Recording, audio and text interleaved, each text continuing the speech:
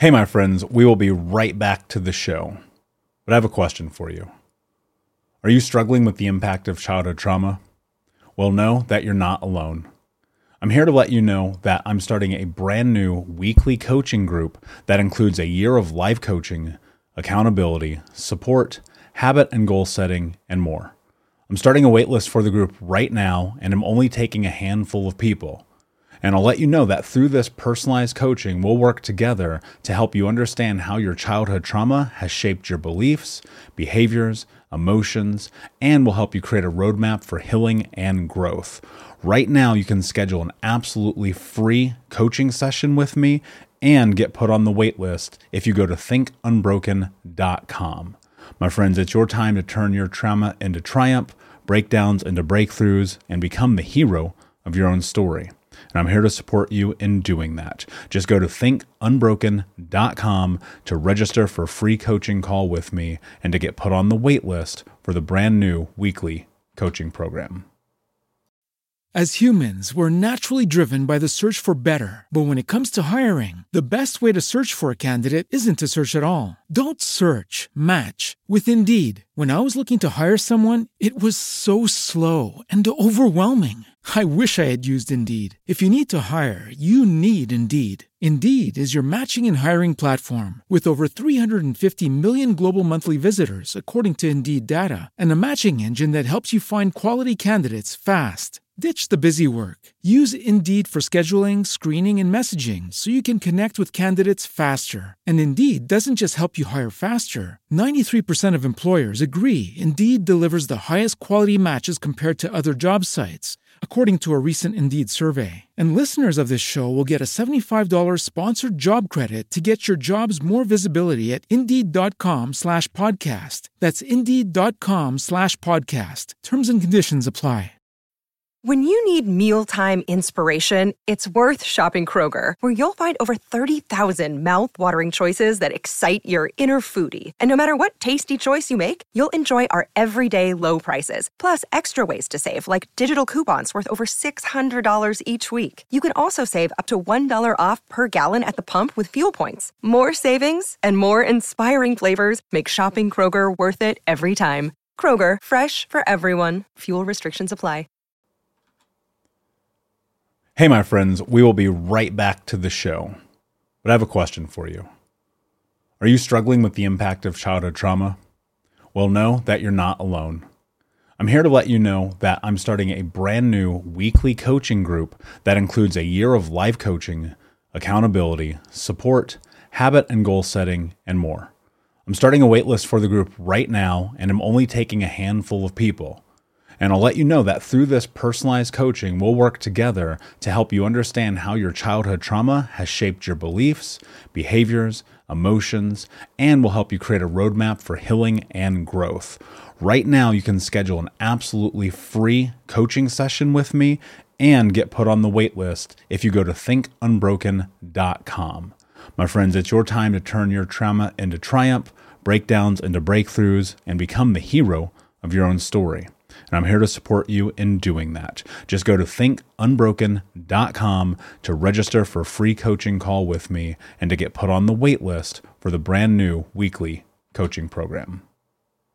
We'll be right back to today's show, but before we do, I want to let you know that you can get a free copy of my first book, Think Unbroken: Understanding and Overcoming Childhood Trauma, when you leave a review for the podcast on Apple Podcast, either on desktop or on your phone. All you have to do is go to Apple Podcasts, look up Think Unbroken, click follow in the top right, and then go and leave a review at the bottom. And when you leave that review, screenshot it and send it over to book.thinkunbroken.com, where you can upload your contact and mailing information, and we will send you a free copy of this award-winning best-selling book, absolutely free, including shipping. Just go to book.thinkunbroken.com to upload your screenshot review from Apple Podcasts for the Think Unbroken podcast.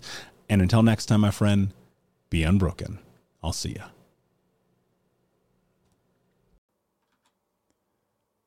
Hey, my friends, we will be right back to the show.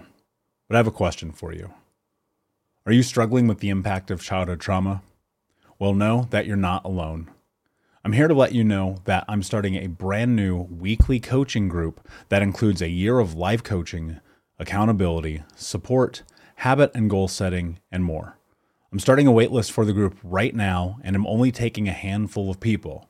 And I'll let you know that through this personalized coaching, we'll work together to help you understand how your childhood trauma has shaped your beliefs, behaviors, emotions, and will help you create a roadmap for healing and growth. Right now, you can schedule an absolutely free coaching session with me and get put on the wait list if you go to thinkunbroken.com. My friends, it's your time to turn your trauma into triumph, breakdowns into breakthroughs, and become the hero of your own story. And I'm here to support you in doing that. Just go to thinkunbroken.com to register for a free coaching call with me and to get put on the wait list for the brand new weekly coaching program. Hey, what's up, Unbroken Nation? Hope that you're doing well wherever you are in the world today. Very excited to be back with you with another episode with my great friend and guest, Jaime Greene. Jaime, my friend, how are you today? What is happening in your world? I'm excellent. How are you doing, Michael? I'm great. I'm very excited to hang out with you. So you and I have known each other for a couple of years now. We've almost got kicked off of planes together. We've gone to conferences together. We've ate dinner together. We've talked about family and life and kids and cars and all of those things. And so I'm super, super excited to have you on this show because two reasons. One, I love your story and your journey. And as people hear it today, I think that they are going to be mind blown. And two, I think you're just one of the most genuinely just kind and awesome people that I've probably ever met. So I'm super excited to get to share you with the audience today. For those who don't know you, why don't we start and tell us a little bit about your background, your childhood, and what it was like for you growing up. Oh, yeah, sure. Well, thank you for all the kind things you had to say about me. Yeah, so I was adopted from Korea when I was 5 months old. So came to America, flew on a Northwest airline, I think it was Northwest Orient or something, into Chicago O'Hare. My dad came and picked me up, and they got like maybe 3 days notice that I was coming. So crazy story, the whole story, the backstory of all that. Came to America with a bag and a bottle and a blanket and some diapers. And that was like it. Grew up, I have an older brother and then 2 younger siblings. My sister is half Black, half Korean. I'm from Korea. And then I have a younger brother that was adopted from India. And my sister was 1.5 years when she was adopted. And then my little brother was adopted when he was 2.5. So we had this very diverse family in a very white neighborhood in Washington State. We stuck out like a sore thumb, whether we liked it or not. You know, we were at that community where there were maybe like 3 or 4 Black families that we knew, maybe 2 or 3 Hispanic families, and like 4 Asian families. And they were like Japanese, Korean, and Chinese. Like we just stuck out. We were different. That was for sure. So we grew up in this family, mom, dad, everything seemed normal. We didn't know anything different. We had sibling rivalries, all that stuff, growing up. And then I remember thinking, I'm so grateful to be adopted. I'm so grateful I got, chosen to be a part of this family. And it's not obviously a perfect family, but it was a family, and all was well. And then when I was 12 years old, I learned that my dad had an affair. I actually overheard him talking to his mom about it. And as a 12-year-old, you're thinking, like, what did I just hear? You don't really quite understand it, but it's not right. You just kind of know it's not right. And on the way home, my mom so what was going on? My grandma lived in Eastern Washington, and it was like a 5-hour drive from where we lived. So every summer we would go to see grandma, and my mom would just have a weekend to herself, just to, as a mom with 4 kids, you kind of need that time to yourself.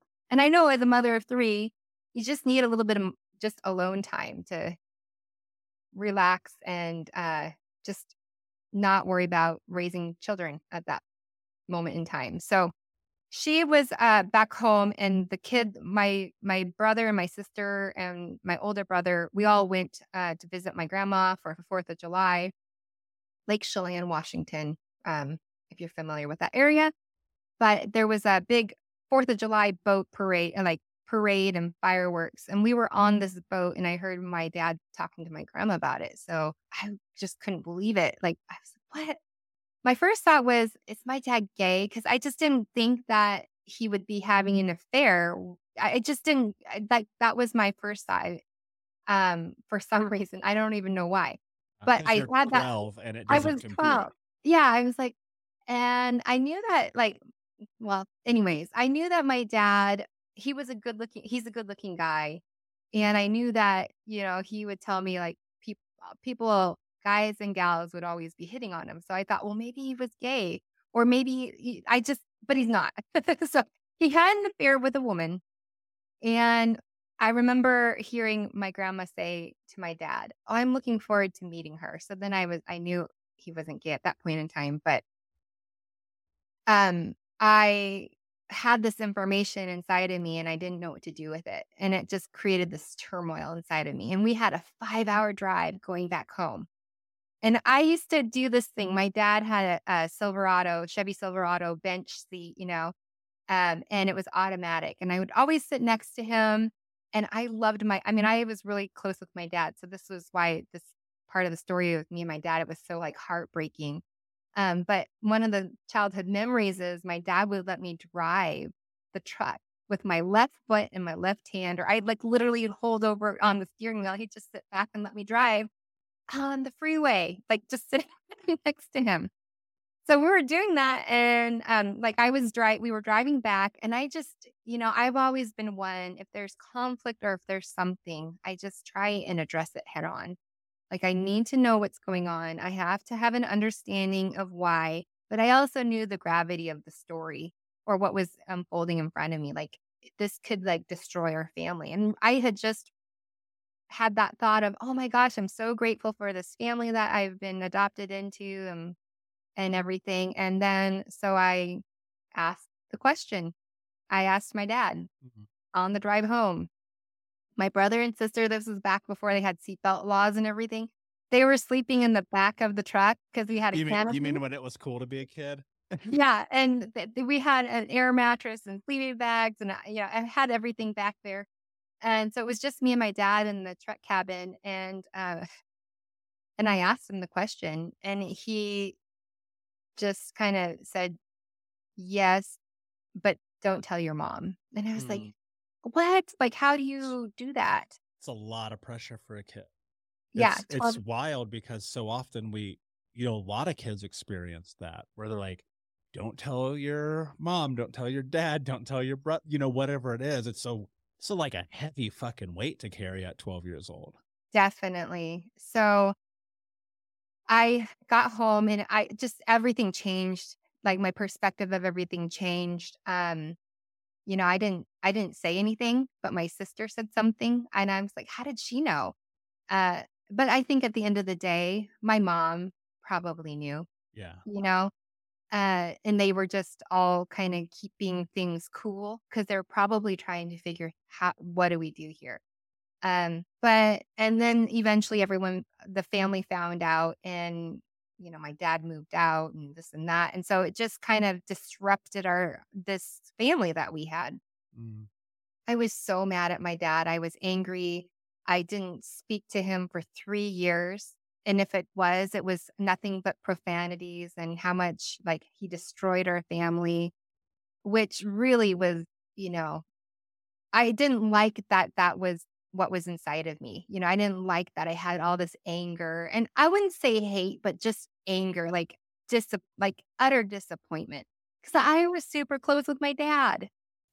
We'll be right back to today's show, but first I need to ask you a question. Are you feeling stuck? Are you feeling like you don't have the support to go to the next level in your healing journey? Are you feeling like you wish you had a little bit more support from not only myself, but the Unbroken Nation? Well, my friend, I want to invite you to come and join our live weekly coaching sessions in Think Unbroken. All you have to do is go to Keys, Keys, keys.thinkunbroken.com to sign up and join us today with 100% money back, no questions asked, guaranteed, and no contract or commitment. Every week for the next year, you can come and be a part of our live coaching sessions each Monday as we dive deep into not only answering your questions, but questions from the Unbroken Nation, and help you take all of the information that you learn in the podcast, in the courses, and other areas of this journey, bring them into your life and use it in a way that is practical, life-changing, and transformative. So my friend, join us at keys.thinkunbroken.com, and we will see you this Monday.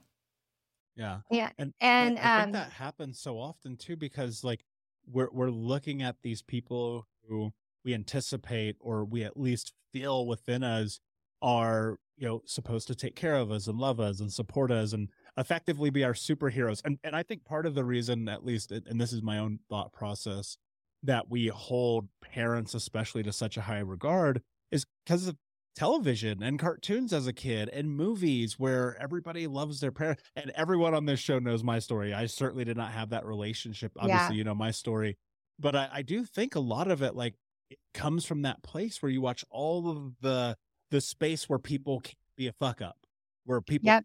make mistakes. And so immediately, I'm sure you must have been like dismantled, right?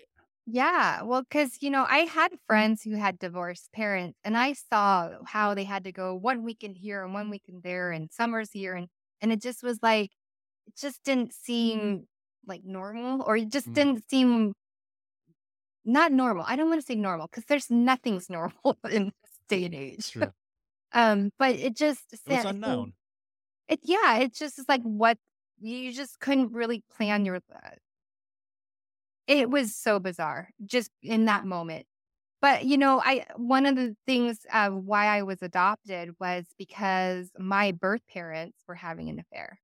And that's why I was put up for adoption, because in Korea and in society, you just don't have children out of wedlock. Women, like, it's super shameful. So I knew that. So in knowing that's how I was conceived and that's why I was adopted, and then seeing my adopted parents, that ones that are supposed to come and, you kind of feel a little bit rescued, but not in that rescued way, but you feel like, okay, I was chosen, I was adopted. They wanted me to be a part of their family. And then they wanted two more kids to be a part of their family.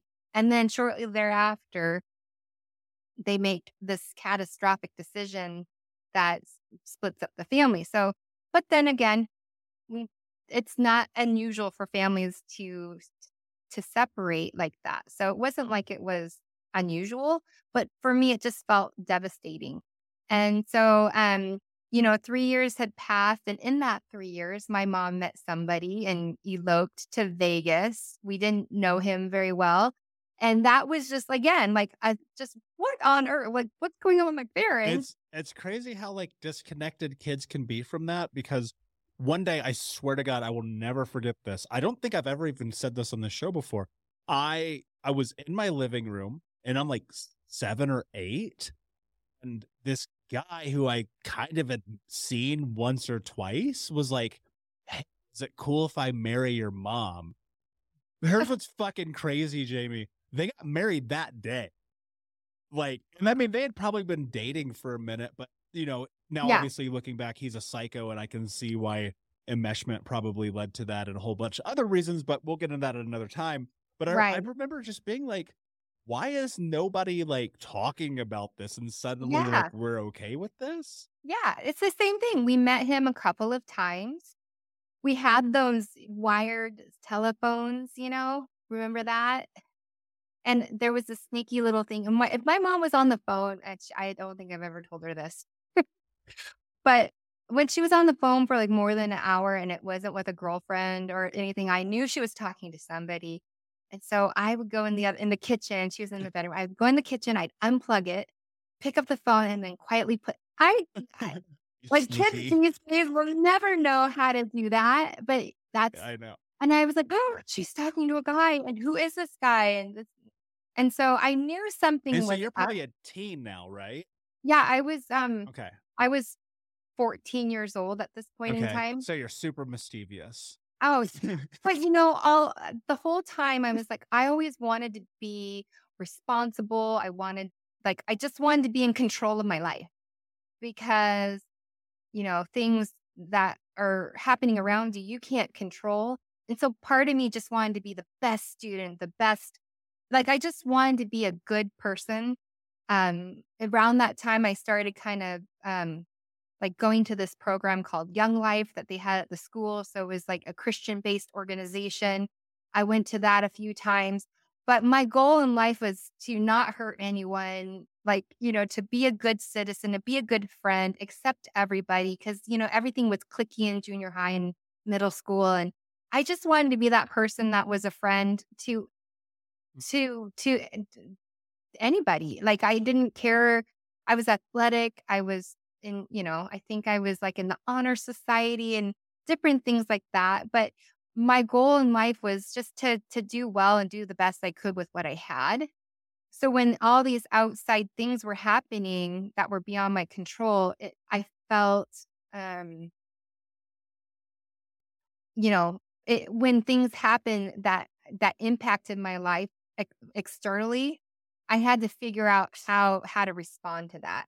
And so when I learned that my mom had gotten married was we were driving, I think she had picked me up from some after school sports thing. We were driving back to her apartment. And I was like, no, she brought up, she's like, hey, we had just met Jim is his name. And I said, she said, what would you say if I got married to Jim? And he was like, well, Mom, you're the adult. That's a decision you have to make for yourself. And she's like, and I'm going, if you did, I'd have to accept it. It's what are you going to take advice from a teenager? You you articulated that as a kid? Oh yeah. I mean, That's very impressive. Yeah. So she's like, well, we got married 2 weeks ago in Vegas. I don't What's wrong with adults? Like, what the fuck? I was like, oh, what? Well, then why are you asking me for permission? It's done. You're married. And she's You like, know when you're a kid, you maybe steal something, or maybe not steal something. But I stole a lot of shit as a kid, but maybe you do something that you're not supposed to do as a kid, and then you go ask for permission for it. That's what it sounds like is happening. Right? It's yeah. Wait a second, what? It's one of the things where, so he came to visit and he smoked at the time. And I had never smoked a cigarette in my life. I'd never drank an ounce of alcohol. I'd never said cuss words. I'll never forget the first time I said the word fuck out loud. And I was like, what's the big deal about this word? And so it was probably right after I learned my mom got married, and that she announced we're going to move to California because that's where he lived, and it was Santa Monica. And I just remember going, what is going on here? I remember walking to school and I was just so confused. I was mad, and I just I'm going to just say fuck. And I just go fuck, fuck, fuck, fuck. And I was like, well, this isn't really making me feel better. So why? I'm just not going to say the word. Remember, I just wanted to be good. That was all. And in my mind, as a teenager, saying bad words wasn't a good thing. Now I say them when I feel like I need to say them. But I don't have any judgment over anyone who says any words. I don't. You can say say fuck all the time, Michael. I do. I literally. I think I might. I'm so glad you just said that. I think I might hold the world record for the number of times "fuck" has been said on a podcast. Was literally my first word, literally. And so if that tells you about the environment that I grew up in, it's everything you need to know. And I remember I was sitting with my grandmother one day, and I was probably 10 years old, and she was just in this rocking chair, chain smoking cigarettes, playing. She used to have this digital card game, and she just played all day long. And we were watching a movie, and I was just, for whatever reason, I was like, hey, what was my first word? Do you know? And she's like, oh, it was fuck. Just so nonchalant about it. And I was like, okay, that actually makes a lot of sense. So yeah, I get that. So now you're in this weird place. I think we probably unforcibly moved only once or twice as a kid, but we probably lived with over 30. I lived with over like 30 different families as a kid, getting bounced around place to place to place, dealing with the chaos of childhood and life. And that is so discombobulating. It's so dysregulating for kids. And it's really difficult when you're trying to, you and I are on a different spectrum, right? Because here I see, you're thinking this way as a kid. I want to be good, be a good person, honor society, playing sports, all that stuff. Me, I'm like breaking into houses, stealing cars, running from the cops, hooking up with girls. Like, it's really just chaos, right? Yeah. When you moved, like, what started to happen in your life? Yeah, it's a great question. It's so funny because my sister probably took the path that you took, and I took the opposite path in responding to crisis in our lives. And so when we moved, the first thing that happened, we sold the house that I grew up in. I reconciled with my dad because in my mind, I thought, well, I'm moving to California. I don't know when I'll see him again. And if something ever were to happen to him, I wouldn't want to hold a grudge with him. I would want him to know I forgave him. I think I had come to meet the Lord. Like I became a Christian. And it was one of those things where I was like, I don't want to live with unforgiveness and having unreconciled relationship with my dad. Like I loved my dad, and it pained me that for that long I had held a grudge with him. But it was almost like my way of having power over the decision he made to like, I'm going to withhold myself from you because you made this decision to just like that disrupted and divided our family. And then I was like, this is just that's silly. I'm not going to hold that over him anymore. And then we moved to California. Before you go there, I have a Yeah. question, because when I was a kid, and I think so many people deal with this when they have moments of heartbreak as children, we Mhm. become resentful, we push back, we put up gigantic walls. Obviously, you did for a period of time, but then to that place where you're like, I want to reconcile this, like those kind of words did not exist in my vernacular as a kid. I was like, how the fuck do I burn this house down? Yeah. Right. And so what I'm wondering is, where did that come from for you? Is that innate? Is that a part of like the Jaime DNA? Because I'm sitting here like, I want to throw a brick through the window, and you're like, I'm going to go and sit down and have a conversation. Yeah. I do think it was partly because I became a Christian at that moment, like in that junior high phase. Like for as much as I knew what it meant to be a Christian, accepting the death of Jesus on the cross for my sins and my wrongdoing. And so that I think is what really prompted inside of me that I can't hold unforgiveness towards him. Like if I am going to identify as a Christian and believe in that, for me, I couldn't hold unforgiveness towards him. I couldn't hold unforgiveness or any anger or I never was really bitter towards my biological parents. I actually more or less felt it like what a gift, but also how hard. I mean, that's a whole nother story, another podcast of all of that stuff. But it just was one of those things like I don't know what made me do that, but I would say it was just my faith in God that I couldn't call myself a Christian and then be like unforgiving towards my dad. Yeah. Yeah, that makes a lot of sense. It took me a long time to get to forgiveness. I mean, and even now I think about it in a magnitude of ways, one of which is in part, I think to some extent, and it's contextual, obviously. I think there are some areas in forgiveness in which it must be earned and not just allotted. And I think for me, that comes in relationships and reconciliation and a lot of those things. Because, it's one thing to be like, I forgive you, and then the same thing happens again. Yeah. That I played that game with my mom for, my entire childhood.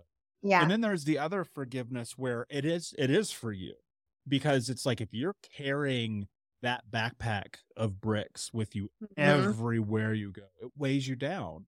Yeah, Like, it does. and it's not just the forgiveness of other people, but like you have to forgive yourself too. Mhm. And, because I, name a mistake, name a terrible thing a human being can do outside of killing someone. I've probably done it, right? I've been able to go and stand and look in the mirror, be okay with the reflection on the other side, love myself as is, and just say, you know what? Like, I'm human, having a human Mhm. experience. And guess what? I'm going to screw up again. Like, it's only inevitable, right? It's like, it's coming. And so that's so astute of you to be that young. And obviously having, I think we fail to look at mentors we have in our childhood as, even the kid who's a senior in high school, right? Or even the, Yeah. the church leader or whatever it might be for you. And I imagine there just must have been some people who just spoke into you in a really powerful way. Absolutely. And this is, I played competitive fast pitch. So I had coaches, I had friends, my parents, we had good friends. They were all there and supportive and everything. So, I mean, it definitely wasn't just this like profound thing that happened in my life just out of thin air, but there was a community of people that were there and supportive in a very, um I don't know what the word I'm looking for, but they didn't realize the impact that they were making on my life to make me feel like I mattered. Like Mm, that, if that makes sense. totally. Or to keep going. And so, my dad and I, we had those hard conversations, and I was able to express the decisions that he had made and how it hurt me so deeply. And he apologized and he asked for forgiveness. So it wasn't like I just gave it to him, but there was an exchange of that. And of course, I apologized for how disrespectful and how I was with him. And so it was this moment of release, and it almost wants to bring me to tears right now, but it was just one of those things where it's like it pained me to hold that against him if for any longer. Like I just didn't want to do that. And so because I was moving to from Washington to California with my mom and her new husband, who we didn't know him very well. My sister ended up staying with my dad. My brother and I moved down to California. My older brother was out of, graduated and getting married and everything. So he's out doing his own life. But we moved to California and we didn't know anybody. And I was considered a freshman. So I went from a junior high of like maybe 400 people into Santa Monica High School with, I Holy think it crap. had 2,200 kids. Yeah. Culture shock, right? 100, like 1,000. Yeah. But that saving grace there, like it took me probably 2 weeks to bring myself to go to school. And my stepdad, my mom and my stepdad are still married to this day. But one of the weird things, and I just spent 3 weeks with them in New York, and we were kind of talking about this, how it's incredible that they've made it. It's incredible the life that they've built through adversity, because they definitely experienced adversity in their relationship.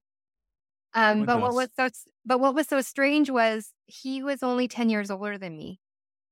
Mm. So he was 25 when my mom got married to him, and I was 15.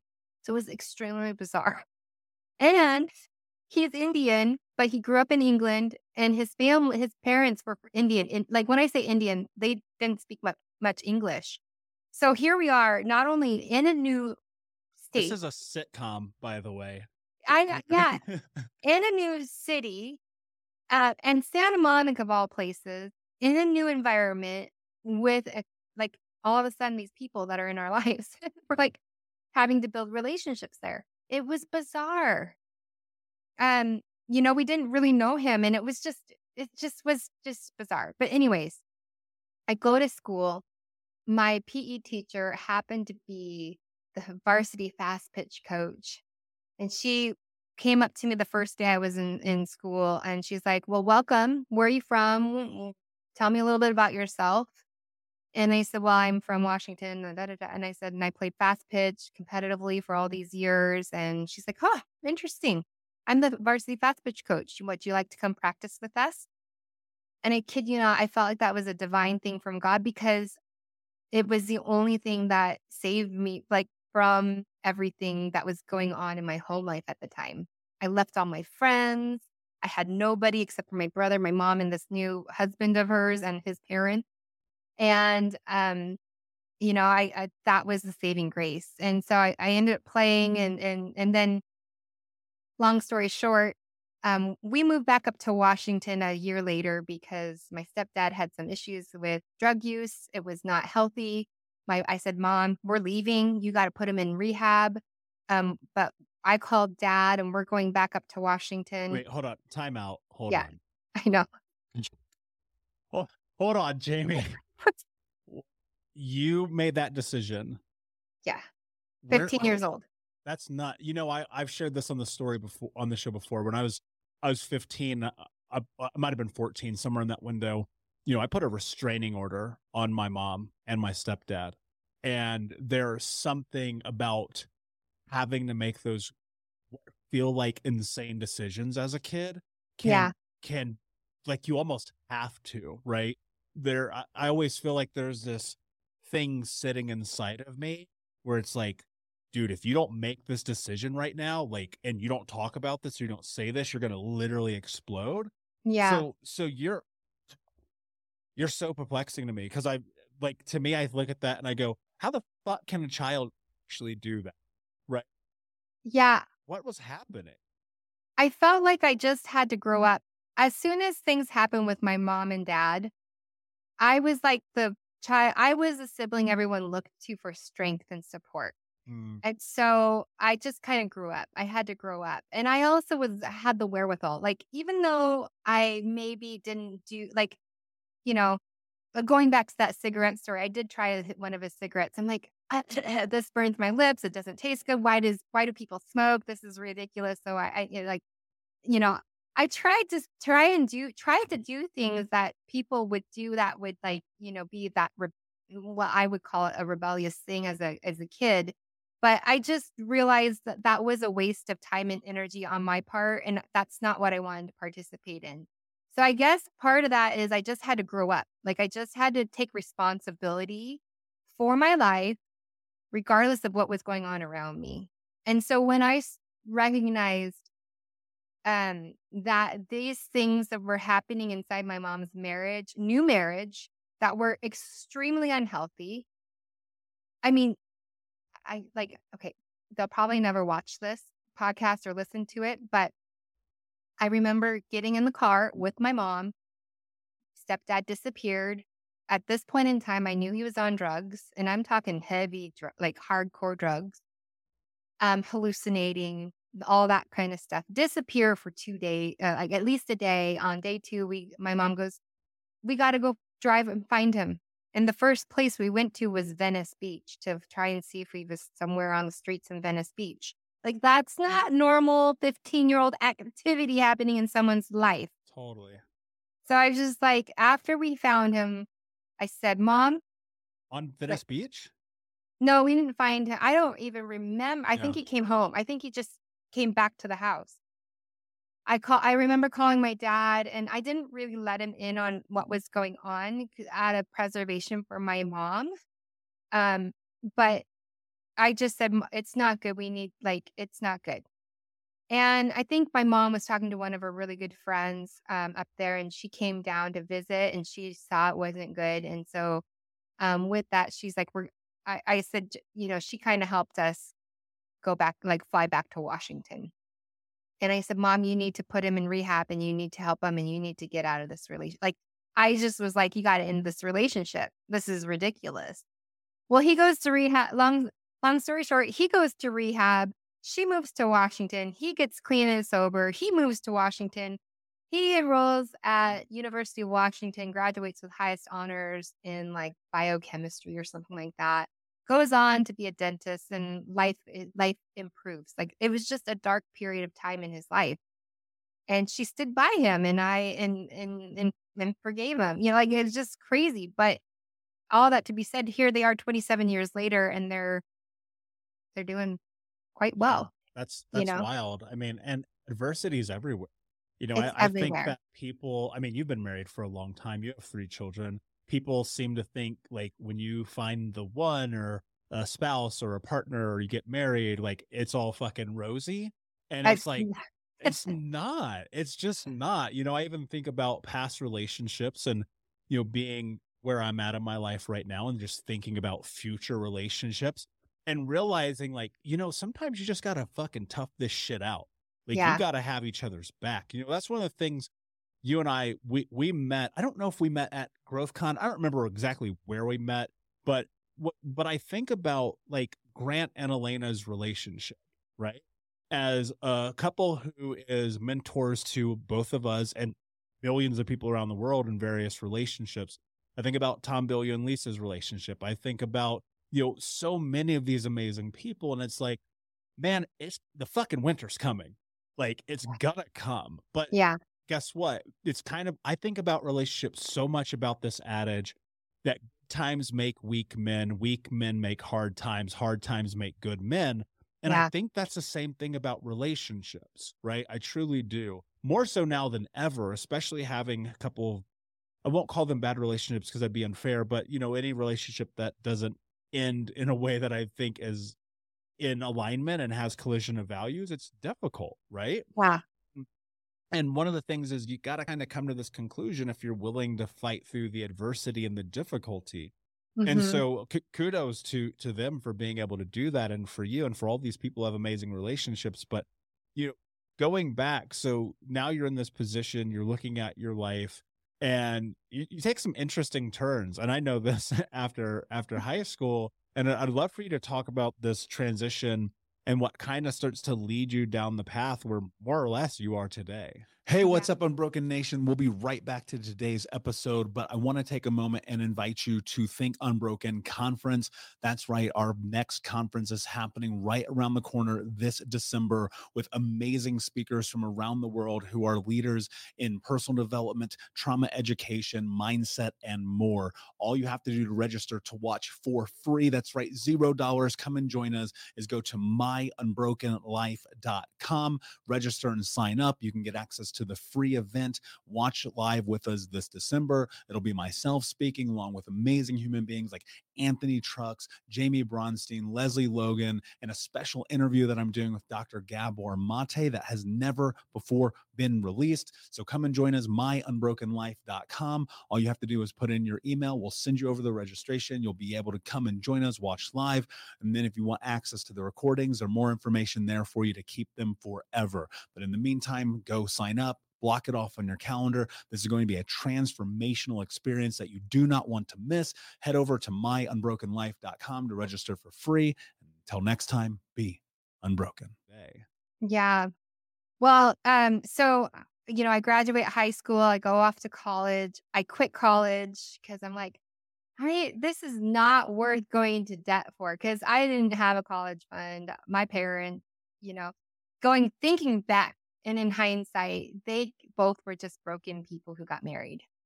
Yeah, totally. And they never, you think Unbroken, that's what your mission is all about, is to help people through the childhood trauma.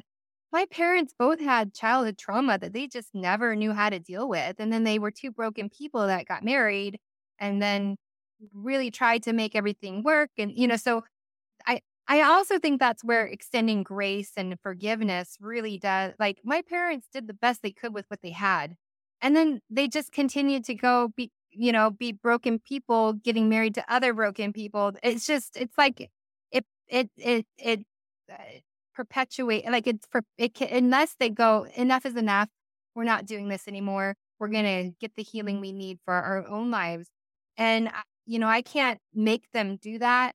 I'm sure that they've had healing in their life somewhere, but that's like all through high school. It was all about, okay, I got to shake this stuff off. I got to figure out who the hell I want to be. Graduate from college or high school. I mean, my dad got married and eloped to I don't know what it is with my parents eloping to these places. She was a psycho woman, had to deal with that and unpack and unwrap all of that stuff too. She hated my guts. She's super jealous of me. And it's just bizarre. Like, all these things, I'm like, what did I do? Like, what did I do to invite all this stuff to happen to me? But again, it was like, it felt like I had to just shut all the stuff off and like figure out who I wanted to be. And so I talked about being like finding God in junior high and high school. I definitely found him like there.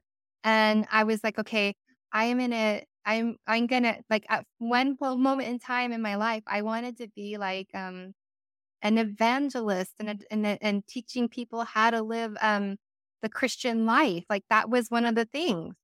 So I went to a church. I got involved with the ministry there and I met someone and I was like, oh, I felt whole. I felt like, okay, I've done the work. I've done the healing stuff. I'm ready to get married. And um, my whole goal in life was to have a marriage that was lasting and loving and an example of you can come from brokenness, but you can also have a thriving marriage like that. I just wanted that. So I got married at 22 years old to a gentleman I met at church. We were married about a year after we met and was dating, and then we got married 6 months later. So about a year and a half.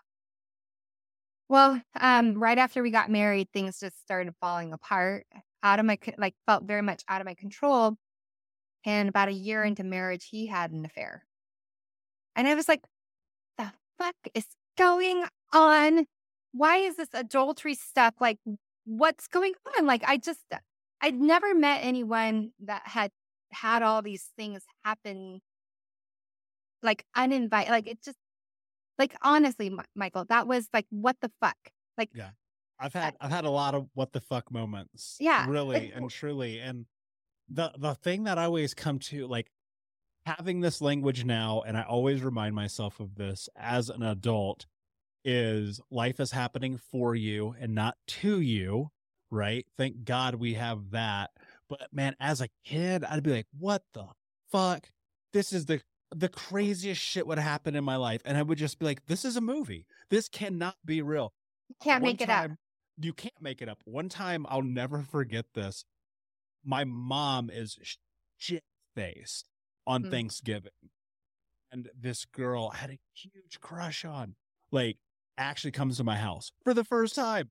And I'm like, oh my God, this is amazing. My mom walks out. Jamie, this is not fucking, this is crazy shit. Walks out into the living room, wasted, butt naked. And in that moment, like you having that thought, I was just like, are you fucking kidding me? Oh, And I think so many, we don't invite it, right? That's the thing. And this is what I try to teach my clients all the time. It's like, you can be culpable for that shit. no. You can carry that. And especially, two things come to mind as like, one, I mean, good on you for trying to make that thing your reality. Mhm. Marriage sans the chaos. But I believe this fully. The universe gives you what you're supposed to have. You can call that God, you can call that spirit, you can call Yeah. that Mother Earth, whatever. And the hard part is like, we don't want, Jamie, I don't want half of this shit.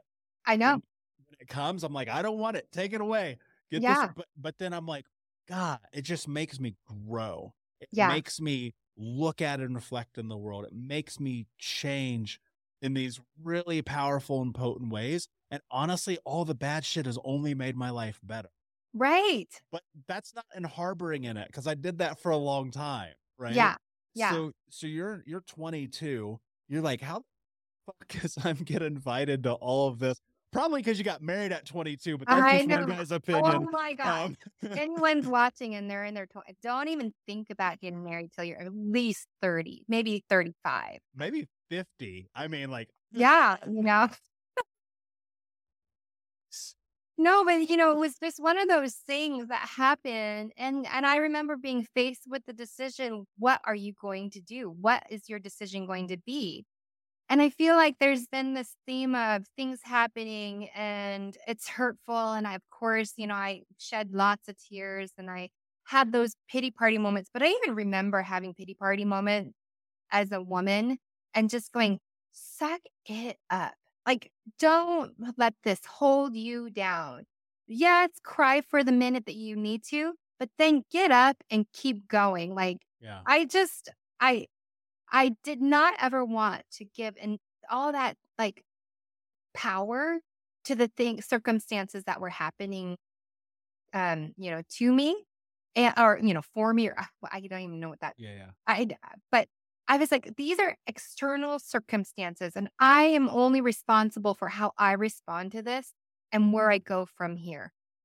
And I remember, I don't know, maybe it was like this in high school. I remember this motivational speaker came to the school. I was like, I want to be a motivational speaker someday because I want to help people get over their, like their things that have happened in their lives, and I want to teach women and young girls to like fall victim to crap or whatever it might be, and not to let that define or keep them like boxed in. I want them to be successful, strong-willed, powerful, courageous, and confident women. And so that and then I look back and it's like, God has a sense of humor because all these things happened.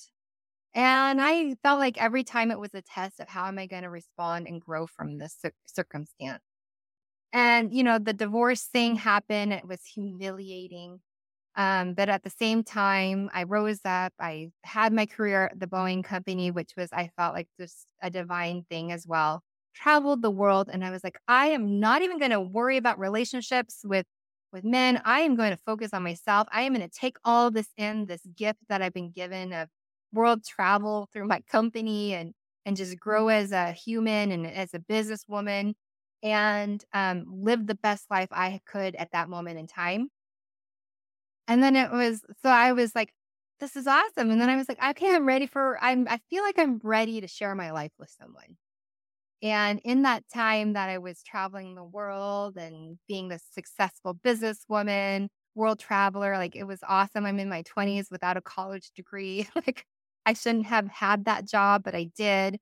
I bought 2 houses along the way and was learning to cash flow with real estate investing the wrong way. Like I thought I was pretty badass, to be honest. And then one of the houses when I was traveling, I had it under property management, and it turned out to be a grow operation for about 900 marijuana plants in Washington.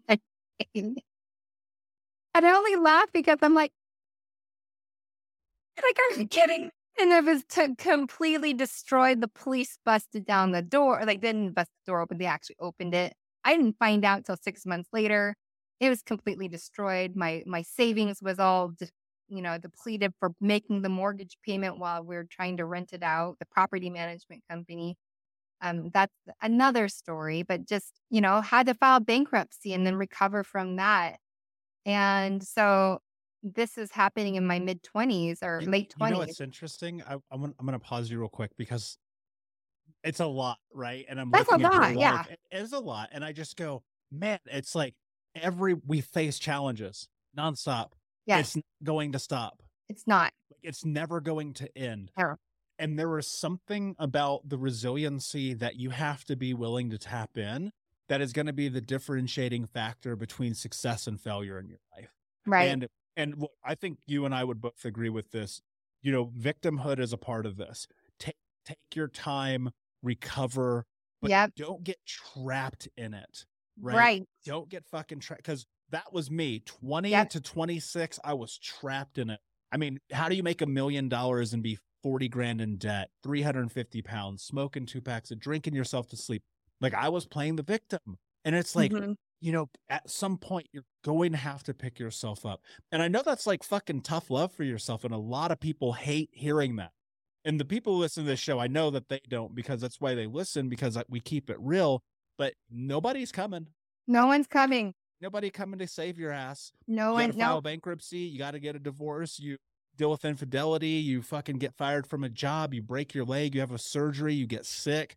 Ain't nobody coming. Right. You've got to be willing to sit in it and look at it and go, yep, this fucking sucks. Yeah. Now what do I do? The question that changed my life forever, and you kind of pointed to it, is I asked myself, what are you willing to do to have the life that you want to have? Yes. And I swear to everything I love that if you don't ask yourself that question, nothing's going to be different. Yep. And, I think people also look at bankruptcy as like the scarlet letter, but it's really what's crazy, Jamie. And, and people look at a lot of different things. And they go, that's a scarlet letter. How dare you? Yeah. But I was sitting dinner one time with two billionaires. I'm not a billionaire. Not yet. I don't know that I ever will be. It doesn't matter. The mission is the Yeah. mission. And I'm sitting there having this conversation with this guy, and he goes, yeah, man, I had to file bankruptcy 2 times. And I was like, what? And he goes, the first time it was like, not a big deal, $400,000. The second time he goes, it was $38 million. Oh, well, I would have definitely wanted the $38 million bankruptcy over the 400,000. 100%. But the thing that people don't understand, and my hope is that a lot of people will step into their side hustles and step into entrepreneurship and find freedom and take themselves out of the corporate lies. Another conversation for another day. One, yes. But I want to plant a seed. Bankruptcy, to an extent, and I'm not a lawyer, not a bankruptcy lawyer. Do not take this as legal advice. Don't fucking sue me because I don't know what I'm talking about. But bankruptcy, to an extent, is like a fucking get out of jail free card for entrepreneurs. Yeah. And no I mean, other place in the world can you do that. It was purely because of the real estate. It wasn't my own personal, I was, $100,000 in personal debt with consumer credit cards. It was, real estate investing gone wrong because of the wrong tenants, What about lack of education? Is it only the tenants? Well, so my only thing that I can say was I hired a property management company to manage the properties. Yeah. So, because I was traveling all over the world. So I wasn't gonna, they found the tenants, they took care of the house, they collected the rent. I got, the money and everything. So part of me, the reason why I filed bankruptcy was from a lawyer who I went to say, can we sue the property management company? And he's like, no one's going to touch this case. You might as well just file bankruptcy and walk away. Yeah. I was like, what? I can do that? And you can do that. I can do that?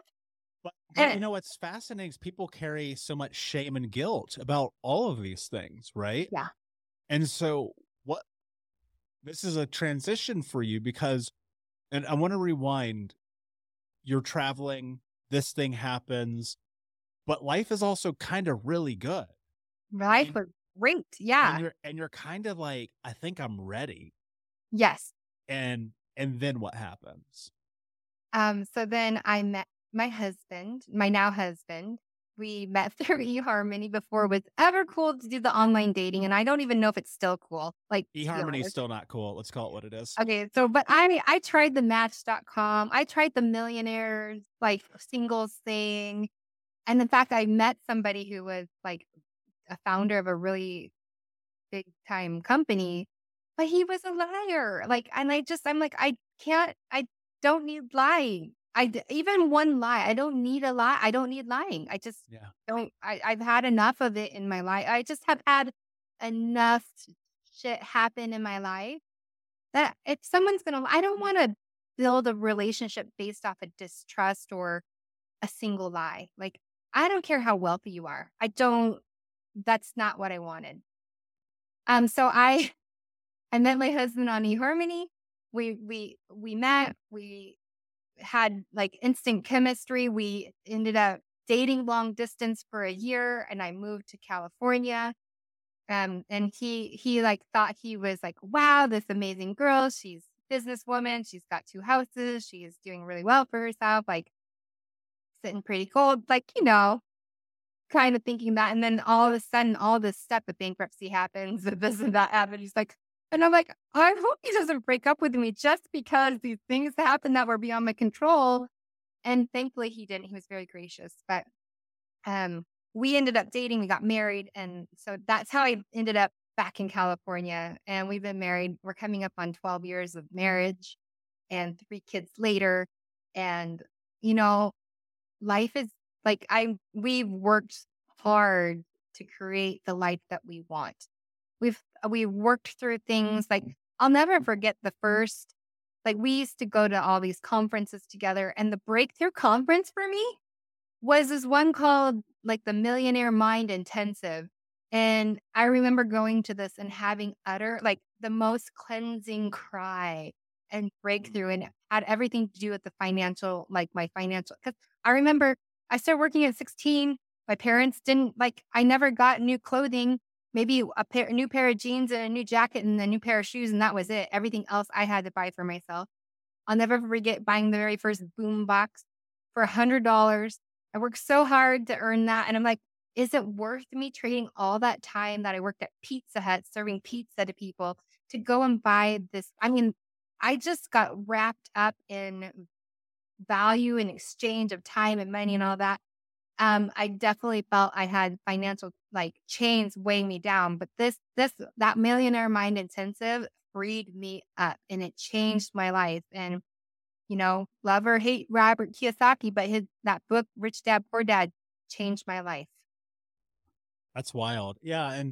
And I sit and I hear this and I'm like, you're actually living that dream that as a 20-something you thought you were going to get. Right. And that's powerful. It's amazing because I think so many people, God, it's just like, if there's one thing that I hope people take from this conversation is you're going to get thrown to the ground. Yeah. Again and again and again, but you can still have what you want. Yeah. You can't. You just can't. Again, just to reference Grant, because I love this quote. It's probably my favorite quote that he's ever said. You look at the world and it's like, as long as you don't quit, you never lose. Yeah. And I sit with that all the time because here you are, very different life. Now, I know you from the business world. People know you as Jaime Greene, the Solar Queen. People will know you as whatever it is you choose to be next. But it's like, your dreams, all the aspirations, all the goals, all the things that you want, not even you particularly, Jaime, but anyone listening to this right now, it's like you can have them. You just have to not quit on yourself. Yeah, you got to get up and keep going. And you have to live life with intention, with goals.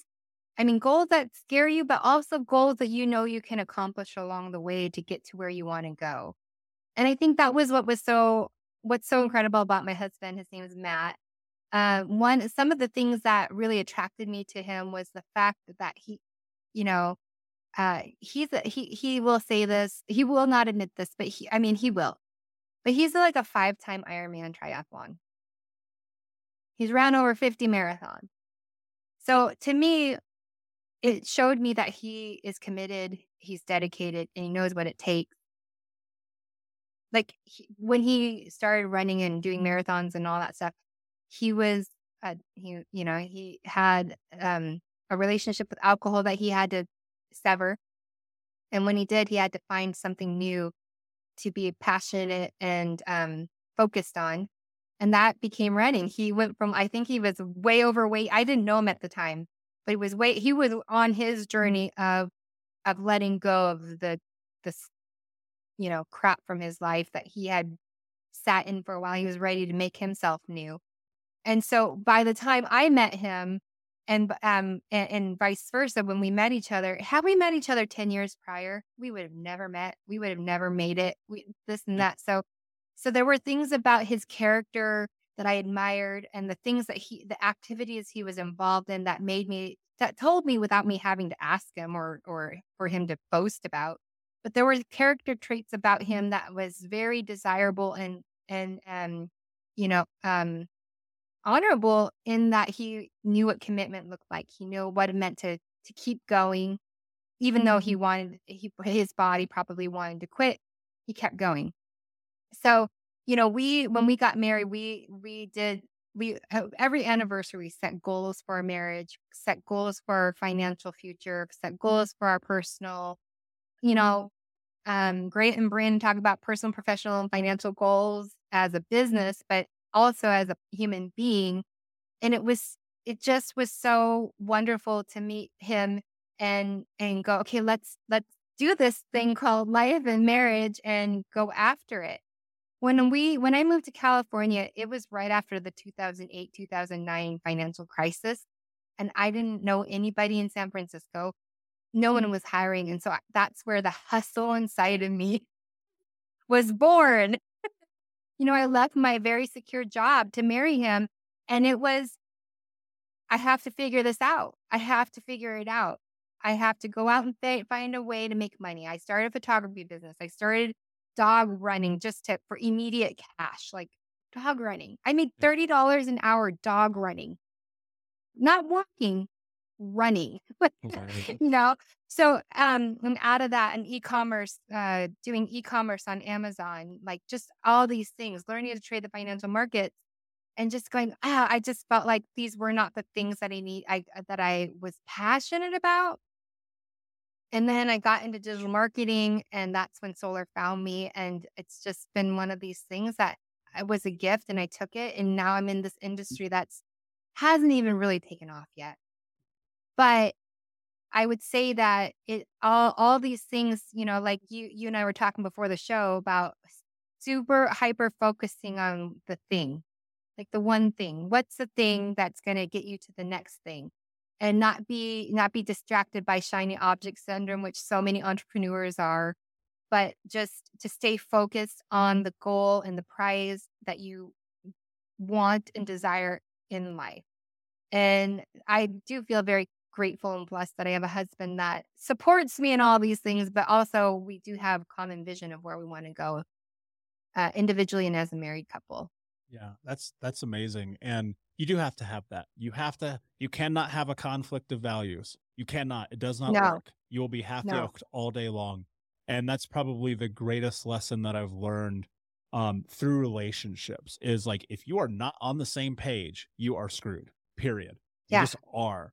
Yeah. And I think that a lot of people, they look at growth, they look at potential, and they're scared of it. And for a long time, I was too. I was like, I'm terrified to be successful.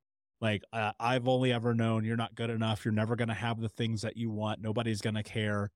And now I look at my life and it's like, I've spoken on some of the biggest stages in the world. Luckily, this podcast is changing people's lives every day. We got the Think Unbroken Academy community where we got hundreds and hundreds and hundreds, almost thousands of people in this group who are getting support. And it's like, just focus. Yeah. Focus and do the thing. But in that, also invest in yourself.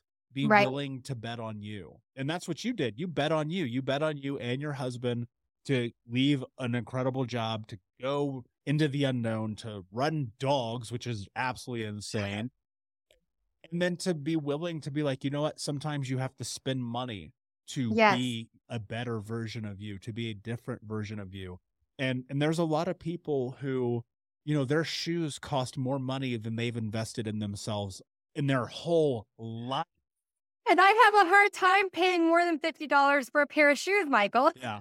No, I have no problem paying $5,000 or $10,000 for self-development. Agreed. Yeah. I mean, I definitely have a couple nice pair of shoes, but like ultimately, you look at it and you go, priorities are everything. Goals are everything.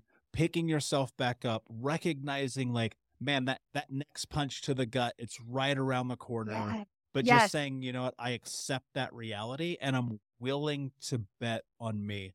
Right. Jamie, this conversation has been awesome. I know we could go much, much longer. But before I ask you my last question, please tell everyone where they can find you.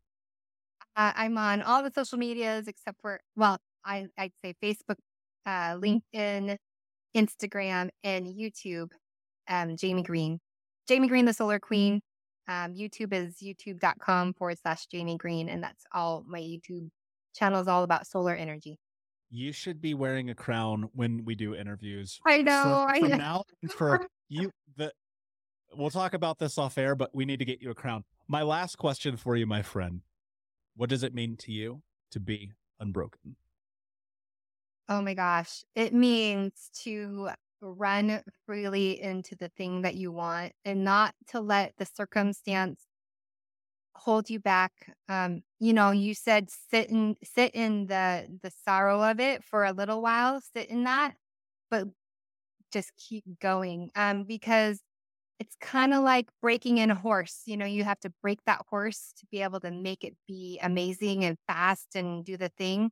And I feel like that, like, I don't want to be held back by circumstance or things. I want to be able to freely go and go as swiftly as I need to and want to go, and without anything encumbering me or holding me back and tying me down. So That's what I think it means to be unbroken, Yeah. live unbroken.